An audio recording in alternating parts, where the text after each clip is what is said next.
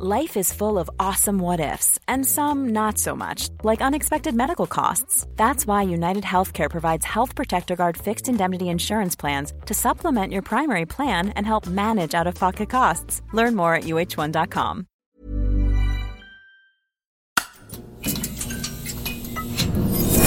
The Economist.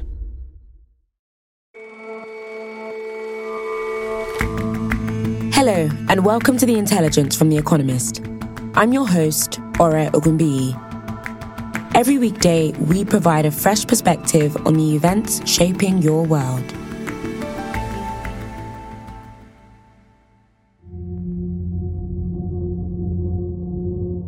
Russia's President Vladimir Putin is promising to intensify strikes on Ukraine. Мы со своей стороны будем наращивать те удары, о которых я сказал. И мы тоже хотим завершить конфликт. Speaking at a military hospital yesterday, he claimed that a Ukrainian air attack on the city of Belgorod sought to intimidate Russia and was a deliberate strike against civilians.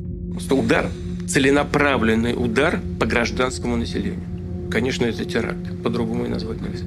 On the Ukrainian side, forces say that they shot down 35 drones over their territory last night.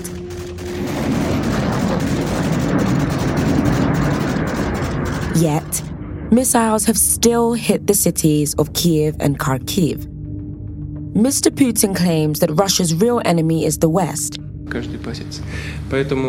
which he says has set the task of dealing with Russia,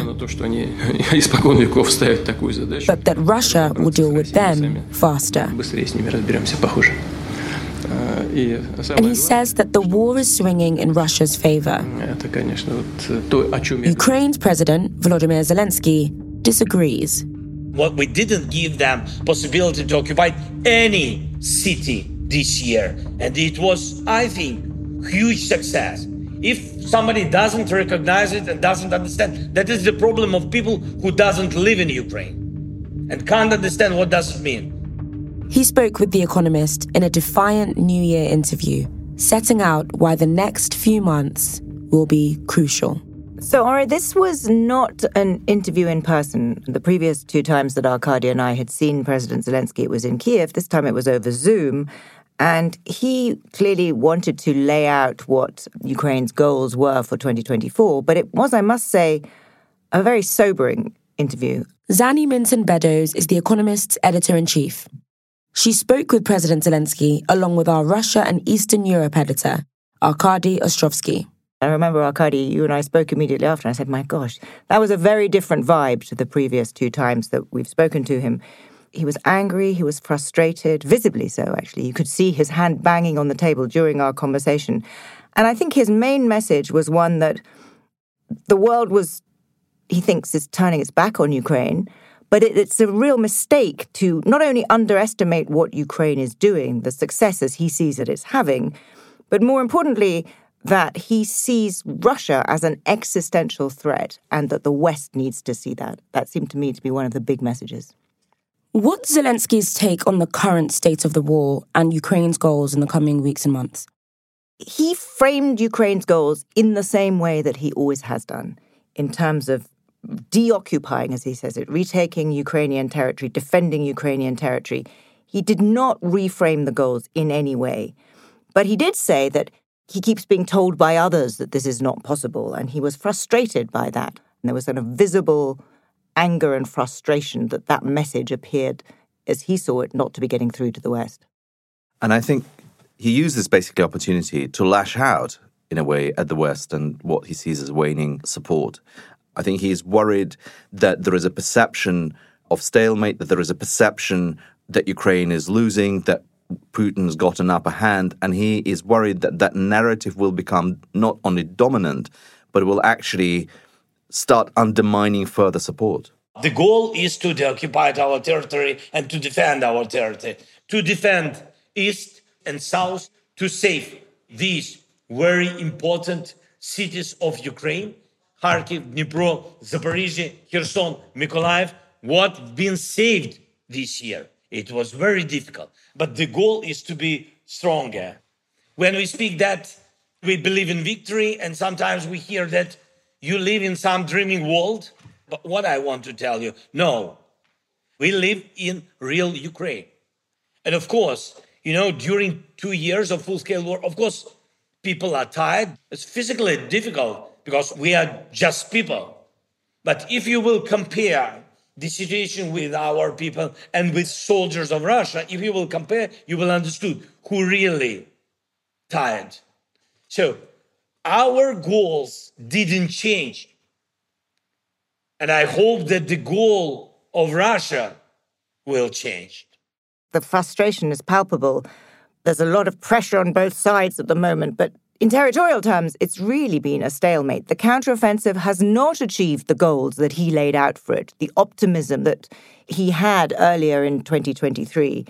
And I think there is a realization of that amongst Ukraine's Western allies and partners, and the desire for a battle plan, if you will, for a plan for 2024 that is achievable, and they are asking for clarity, and Ukraine wants to know what weapons it can have, and there's a kind of catch-22 between those, and you can really sense that frustration from him. I think that's true. The allies want to see clear political goals being aligned with the military capabilities which they think they can resource. That is the key for further support. It was interesting. I thought that Zelensky actually was not talking about how much territory Ukraine is going to retake. He was talking about defense in the east of all those cities. And despite his frustrations, despite what seems to be waning support from allies, he's clear that now is not the time to negotiate with Russia. Absolutely clear. And to be clear, he's not under pressure from either European allies or the United States to negotiate with Putin now. It's quite clear when you see the scale of attacks on major cities in Ukraine that Putin is frankly, I think, beginning to think he has the upper hand. He is playing for time. He's waiting for the US election. So there isn't any direct political pressure. But there are many people in the West who feel that in the end this will be a negotiated settlement and therefore talk about negotiations. So I asked him about that. That is not the moment of discussion of compromises or not compromises, because we don't have any fundamental steps forward to the peace from Russia. So you don't have it in menu. You don't have any real proposition. I see only steps of terroristic country. He's very clear about that. Russia, as he sees it now, is a terroristic country. Zelensky coming to Russia to ask them to stop, he thinks will only be seen as weakness by Putin. And frankly, he's probably right. I think he is right. And Putin actually is saying that much. Putin is feeling not euphoric, but extremely confident that he is going to wear out the West and he is going to completely exhaust Ukraine and overwhelm its air defenses with the attacks that Russia has been launching. And for Putin, the only talks is basically Ukraine's capitulation. Zelensky knows that Russia doesn't want a peace with Ukraine. He did talk, however, and I think he's also right about that Putin wants a pause. He wants a pause to rebuild his forces. Zelensky absolutely has been dealing with Putin and having been withstanding this war for 2 years. He knows that there is no settlement with Putin. Now, Zelensky and his allies seem to have increasingly diverging views of the state of the war and Ukraine's prospects. What's driven that change? It's interesting. Zelensky was quite clear that his view was just his view, as he put it. And he said, I'm not unbiased in this. But he clearly has a very different perception of Ukraine's success than the perception many outside have. And he actually, as so many people, he blamed the media in part for creating that. He said Ukraine is much stronger than it is being represented as in the press. Stronger than in media, because in real life we are much more stronger with all our challenges and problems. But in media, I read, another Ukraine than we defend each day or where we live in. So sometimes I think that the focus of the world is another. Sometimes I see even some Ukrainian media focus on other things. This is the problem. This is not real life. And I think he is trying to sort of slightly reframe the situation here because he says, let's get back to reality. The reality is Russia has not gained any significant territory in the past year at all. And Ukraine managed to defend its cities. And the fact that the cities of Ukraine still function, despite these terrorist attacks on civilian targets, is a sign of Ukraine's strength and its success. So if you live in Ukraine, your perception of the big sort of picture is very, very different from looking from Washington or from London. Arkady, what does President Zelensky think that 2024 might mean for the war in Ukraine? What he was very clear about is that this year will require a different effort and a different attitude inside Ukraine and internationally. That Ukraine needs to mobilize further. This is a very sensitive issue because for the past few months, Ukrainians have lost, he felt, the sense of this existential threat that was there at the beginning. You need that sense of existential threat and you need that trust in your state to mobilize more men to go and fight. And I think this is going to be one of the biggest tasks for Ukraine. And he is also demanding the same step up from his international partners because, as he put it, it's not just Ukraine's war, it's everybody's war. And the West is defending itself by giving Ukraine weapons and money. The 2024, this is the new page. And you will see it. Because that will not be the war in Ukraine. This is the war not in Ukraine. Because informationally, the challenges in the Middle East, the training mission of Hamas, that pushing Arab world, the chaos in African continent, in Poland, the Russian missile, you will see such challenges will open the wall. It's a pity, but I have to focus on it.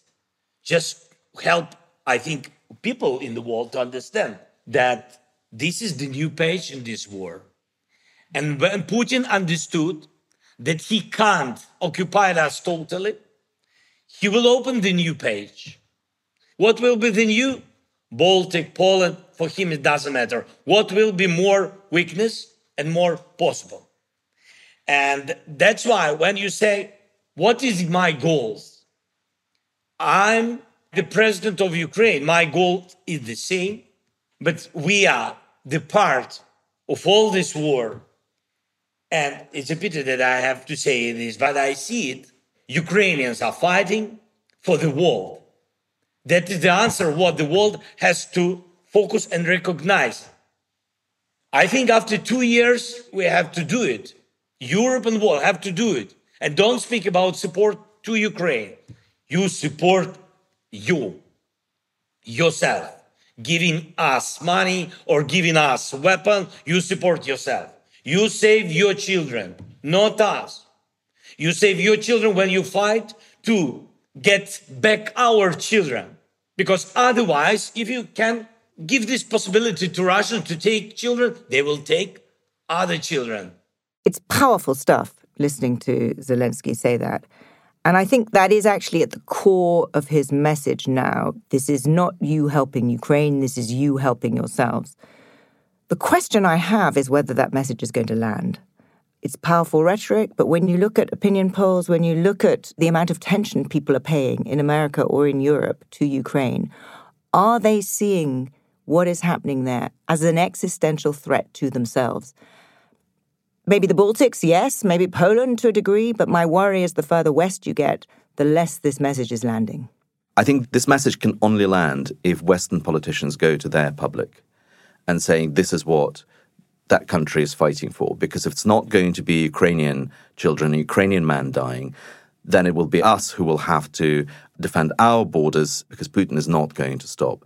But that message can only come from elected politicians in the West. And what's been very striking for me is that not a single one, with the exception of President Biden, and even that came only after the attack on Israel on the 7th of October, who talked in those terms to the electorates in the respective countries. So far, it's been Zelensky, actually, who's been addressing the publics in the West and managed to galvanize the public opinion at the beginning of the war. But he can't carry on doing that. It has to come from elected politicians. And we really count on the understanding from Congress and White House, from bipartisan understanding, bipartisan support. I'm thankful for them for all this time. during 2 years. It was huge support, not enough. Not enough to win, but we are thankful. It was enough to defend. So that is the difference. What we need and what we want. If we have different goals, it's a tragedy. If we have the same goal to save democracy, freedom in Ukraine, and as I said at the very beginning, I think that saving these values for all the world, I'm sure that Putin will continue. I'm sure if we will not stop him. And I'm sure that the price will be higher. And that's why my address to Speaker and in the White House and to the senators in the United States was, as early as possible, give us this support. And to be very clear, we need it now. And I asked them to do this process more closely.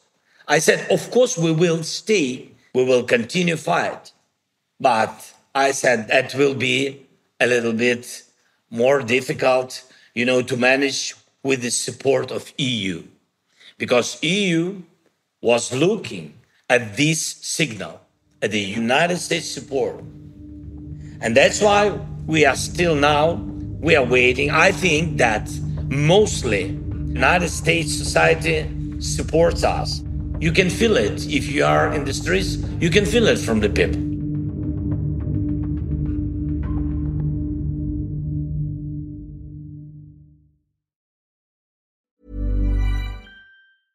It's that time of the year. Your vacation is coming up. You can already hear the beach waves, feel the warm breeze, relax, and think about work.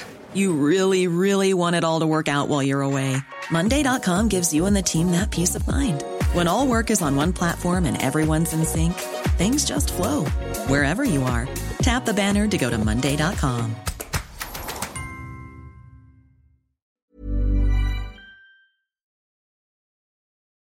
Before this weekend's interview, you'd both met and spoken to President Zelensky a number of times before, as I'm sure our listeners remember. Now, in some ways, his message is the same as what he said before, but he's also sounding quite different. Zani, how has his demeanour changed? It was very different, Ore, you're quite right. I mean, this was the third time I'd sat down with him, and the first time was literally, 3 weeks after the invasion. And I was at that point struck by how normal he seemed, like a regular guy. He was funny. He was cracking jokes, even as, the Russians were 20 kilometers away. This time, he was angry, he was frustrated, and he had a definite harder edge. At times, it felt like he was kind of trying to jump through the Zoom screen to kind of make his point and express how angry he was, how frustrated he was. It was a harder Zelensky, I thought. Yes, and in the first interviews, he was almost he was in shock. Like the rest of the country was in shock at what he was observing. And there was this disbelief in a way in what he was seeing. And now he's, after 2 years of this war, he's hardened, clearly. But Zelensky is somebody who never accepted reality. He is somebody who's always tried to change and managed to change that reality. When he was told that Ukraine is not going to last, it lasted 2 years. When he was told that Ukraine is not going to get American tanks, Ukraine has American tanks. And he's used to the power of his words and his narrative of changing that reality, and suddenly it's not.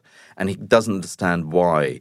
And he's forcing his voice, he's forcing that message in trying to revitalize the West. His frustration is that the perception, it's the wrong perception that is becoming a reality. That in fact, when he goes to Avdiivka, when he goes to the front, when he sees thousands and thousands of Russian soldiers' lives being wasted just lying there, he sees a different picture. He sees a different strength of Ukraine, and he is worried that the perception of Ukraine's weakness and stalemate will undermine further support.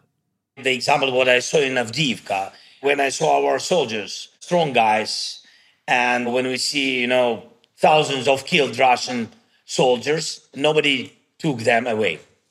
It's like the pieces of these soldiers. Why they destroyed it, Mariinka? Only dead people there. No houses, nothing. So what are they doing there? And they still don't know the answer. There was the same frustration, too, when he spoke about assistance from his Western allies. He was, for example, very polite about Germany's Chancellor Scholz. He said, thank you, but he made very clear that the support was insufficient. Chancellor helped a lot. I'm thankful to him. He did a lot, but not enough for us. I mean that it's not about him. It's about the goal. Over the holidays, news also broke that targets had been hit in Russian-occupied Crimea and in the Black Sea. How did Zelensky respond to that? Well, I think Crimea is really becoming the focus of this war in 2024. From the very beginning, Zaluzhny, the commander of Ukrainian forces, talked about Crimea being the center of gravity of this war, both because it's the base from which Russia is launching these attacks on Ukrainian cities. It's the supply lines. It's crucial for Russia to sustain this war, but also because Crimea is so politically sensitive to Vladimir Putin, because that's his biggest achievement as he sees it historically, is bringing Crimea back into the Russian fold. The goal is to save and to have more successful steps in the Black Sea. For today, the new route gave possibility to transfer more than 12 million tons during this period. Huge result. We destroyed good number of Russian ships. The goal was that they will not block our route, and they couldn't do it, and they can't do it for today. To continue success on Crimea, on the south, I can't tell you the details, but we will do it. It's a pity that it's a little bit longer because we don't have some special ammunition from our partners. I don't know why. So he is frustrated that he's not getting the right weapons, the right missile systems to take out some of the key communications and infrastructure in Crimea, including Kerch Bridge between Russian territory and the annexed Crimea, which Russia uses as a supply line and which Zelensky quite rightly sees as military target. But it is very sensitive. He needs German missiles, Taurus, which he's been talking to Chancellor Scholz to. And the inference of the conversation we had, it's not just Scholz, it's not the Germans who are blocking it, it's actually might be Americans who are also standing in the way, and they do need it to take out that bridge. About their bridge, we will work on it. Russia has to know that for us, this is military object. And this object is on our territory, out of the law. And they used it as militarizing our Crimea, our temporary occupied island. They collected a lot of air defense around it, but these will not help them. That is my answer. Okay, so he is still optimistic about attacking and, as he says, taking back control of Crimea. But do you both think that's realistic? So it seems to me that it's very clear that Crimea is one of the centers of, and going to be in 2024, of military action. And that both because pressure on the Black Sea fleet is an important part of Ukraine's ability, as he says, to have successfully opened its own sea route for exports, but also because it is a way of putting pressure on Russia. I think that's going to be a big focus, but do I think it is about retaking Crimea? I'm much less sure about that. I think it is much more that Crimea is a means of putting pressure on Russia. He, of course, has to say he wants the territory back. I'm not at all sure that that is either feasible or really what he thinks. I think it is much more about putting pressure on Russia through attacks on Crimea. I think that's absolutely right. In previous conversations, including with Zaluzhny, he never suggested that they're going to march into Crimea. There's going to be a retake of Crimea by putting sort of boots on the ground there, literally sort of getting to the peninsula. It's much more about holding it a threat. It's much more about disrupting Russian supply lines and isolating Crimea. I think it's now we're talking about the isolation of that peninsula and basically putting it in a siege. And if Putin has to deal with the exodus of people from Crimea, which he annexed in 2014, and if the Russian public, that's at least Zelensky's calculation, if the Russian public sees that, the people in Crimea are fleeing because he can't defend it, then this will put additional pressure on politics, not to mention the fact that Russia has effectively lost the use of a navy base which it's been using for 240 years. That's huge humiliation. What did Mr. Zelensky have to say about Putin? His take on Putin was really striking. He compared him to an animal sensing weakness in its prey. This weakness, and he feel it like animal, because he is animal and like feeling of the blood. And that's why he will feel his strongness and he will eat you totally with all your EU, NATO, freedom, democracy. Forget about it. If we are ready for such country to be the region of Russia, like Belarus for today, when you have independence only on the paper, and this paper costs nothing. If you need such, it's without me. And I'm sure mostly without Ukrainians. It's without us. It's about something not from future, something from the past. I don't want to be the part of this.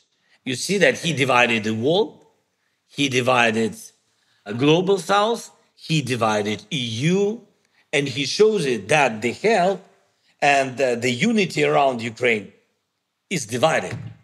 He feels stronger. But it's his feeling. This is not truth. Until Europe and the world help, it's just his feeling.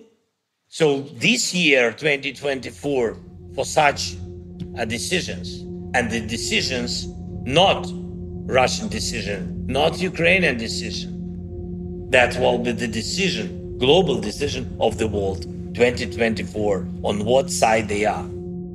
Pretty powerful stuff, that. Even at the other end of the Zoom line, I was very struck by that. And I think one of the big questions for 2024 is whether that argument that Zelensky is making, that this is an existential threat for Europe, resonates. Zani, Arkady, thank you so much for joining us. Thank you. Thank you, Ori.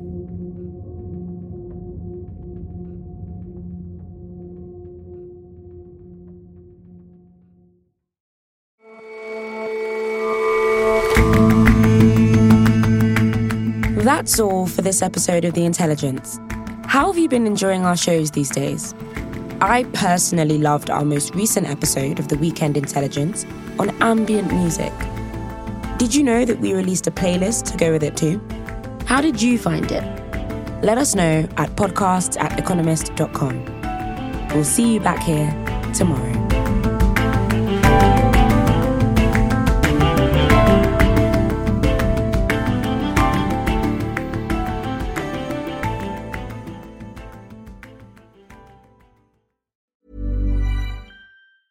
Hi, this is Janice Torres from Yo Quiero Dinero. If you own or operate a business, whether it's a local operation or a global corporation, partnering with Bank of America could be your smartest move.